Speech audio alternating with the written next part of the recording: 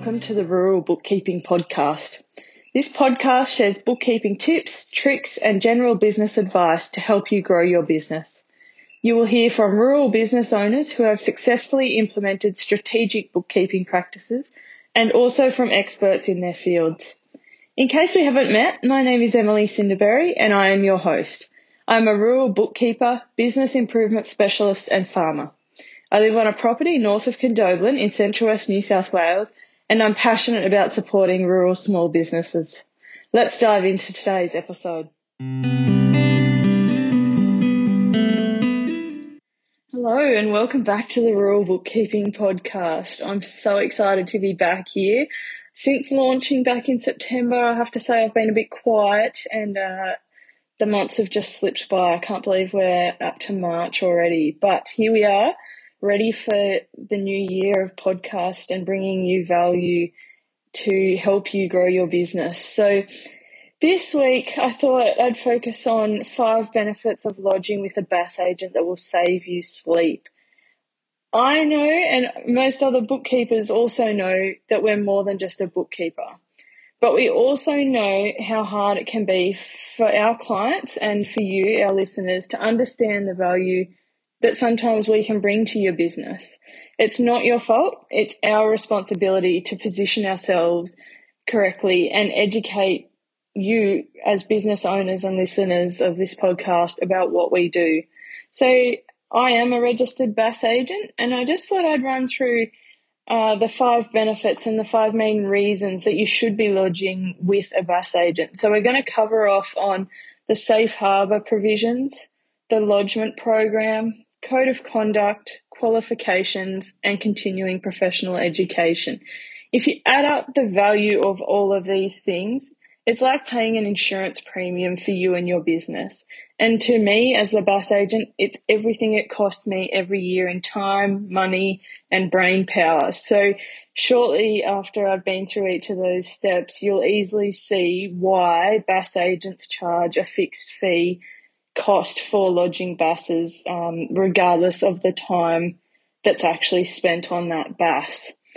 So firstly, as I mentioned, safe harbour program. So if you lodge your own BAS, you can get into trouble if there's mistakes or if it's overdue, and you might even have to pay fines. Whereas if your BAS agent actually lodges your BAS for you, then you're safe. So under the safe harbour provisions, taxpayers using a registered tax or BAS agent may not be liable for some administrative penalties that are imposed on you by the Australian Tax Office.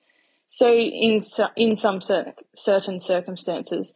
So for example, where an agent's responsible for failing to lodge a document on time or making a false or misleading statement, resulting in the shortfall of tax paid, then the ATO will administer safe harbour provisions and you won't necessarily be liable for the penalties or fees that are charged. So this just helps, peace of mind that if something goes wrong and it's not your fault, it's the agent that you're using, then you won't be liable for those fines. Secondly, we've got the BAS agent lodgement program. So if you lodge your own, then you have to lodge and pay by the due date. But being a BAS agent, they're lucky and they get some extra time. So there's lodgement and payment concessions that can be received. And mostly, to keep it quite brief, basically your BAS agent or tax agent can get an extra month to lodge your activity statement. So, for instance, your quarter 4 business activity statement, the June quarter, as some people may refer to it, if you lodge yourself, it might be due by the 28th of July. Whereas if your BAS or tax agent lodges for you, it won't be due until the 25th of August. So this can give you some extra time to get it organised, but it also allows the agent, because they're dealing with lots of them, to get the documents lodged on time. So that's applicable for each quarter. The only quarter where there isn't a extension of time is quarter 2, the December quarter, and for everyone it's we get the extension to the 28th of February. So this is helpful if you can't always get it in on the month. Your BAS agents also don't like if you send it to them on the last day, even of the extended period. But it's good to be organised, and it's good to have that extra month sometimes. Next, the code of conduct. So anyone can call themselves a bookkeeper and they don't have to play by the rules, unlike when you're a BAS agent. So if your bookkeeper's not honest, independent, confidential, or competent, the Tax Practitioners Board has got your back, and you can call them anytime if you're not happy.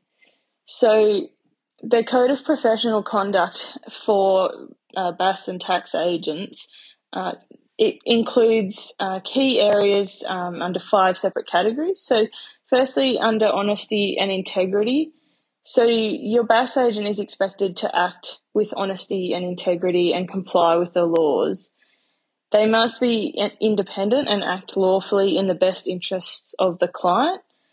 Confidentiality, they have a legal duty to do so and must not disclose any information relating to a client's affairs to a third party without the client's permission. So you can rest assured that using a BAS or a tax agent, you are all your information super secure, and you can trust that under that code of conduct, your information won't be shared. They must be competent, so the BAS agent must provide services in a competent way, and they must maintain knowledge and skills relevant to those BAS services that they provide. And that includes taking reasonable care in ascertaining the state of affairs of your business or or the client that they're looking after, and making sure that anything that is being lodged is, accurate and true. And then other responsibilities include proper administration of the tax laws, advising the clients of their rights and obligations under those laws in relation to the BAS services. They must maintain professional indemnity insurance, and they must respond to requests and directions from the board in a timely, responsible and reasonable manner. So you can ensure your BAS agent is complying with the code. And if you don't think they are, you've got every right to reach out to the Tax Practitioners Board. But this code of conduct should give you some assurance that using a BAS agent is covering you and your business. Next, we've got registration requirements. So to get registered as a BAS agent, the bookkeeper needs to be qualified and experienced, and this includes 1,400 hours of supervised experience when lodging BAS in the past 4 years, a minimum of a Certificate 4 in bookkeeping. As I said before, they must have professional indemnity insurance, they must have a membership with a professional body and be doing ongoing study or continuing professional education every year. And that's a minimum standard that will help you sleep at night, knowing that the person you're using to lodge your activity statements is registered and has been through quite extensive steps to become registered. So rest assured that you're in safe hands that can definitely help you and your business go forward. And then finally, the continuing professional education section. So to make sure that your BAS agent knows their stuff, the Tax Practitioners Board asks them to study and give evidence that they are keeping their knowledge and skills up to date through taking relevant courses. So this means that your BAS agent spends a whopping 45 hours every 3 years, so that's 45 hours across 3 years, studying their little heart out about things that would probably make you want to go to sleep. So BAS agents spend a lot of time, money, and tons of brain power doing seminars, webinars, workshops, courses, and other educational activities like research, writing, and presentations. This all takes a lot of time, effort, money, and it's required by the Tax Practitioners Board. So when you don't necessarily value perhaps what fee they're charging you, just remember that if they are a registered BAS agent, they've been through a lot and have to continue going through a lot of education and registration requirements. So that's often where your fee comes from, is it's all the background work that you don't necessarily see, but it also ensures that the services they're providing, are continually up to date and the latest information should be being brought to you. So, and on top of that 45 hours that I mentioned, that's actually changing. So from the 1st of July this year, 2022, bus agents will now have to complete a minimum of 90 hours of education over a 3-year period. So that's quite a significant increase. And so they're going to be spending a lot of time learning and hopefully delivering more valuable services to you. So I hope this has helped explain, what a bus agent is and why there's value in lodging through a bus agent. And hopefully this will make you sleep well knowing tonight that your bus agent has your back. And if you're looking for one, if you're lodging yourself and you're thinking, oh, maybe I should be using a bus agent, that might, just provide some more reassurance, feel free to reach out and I'm happy to have a chat with you further about whether that's the right way to go for you. If you're always struggling to get it in on time and it's stressful every month or quarter, I can definitely help you. So I'm happy to have a chat and see how we can help. But thanks for listening in today, and I hope this has helped. If you've got any questions, reach out on social media or send me an email or give me a call. I'm happy to have a chat at any time. Thanks so much for joining me.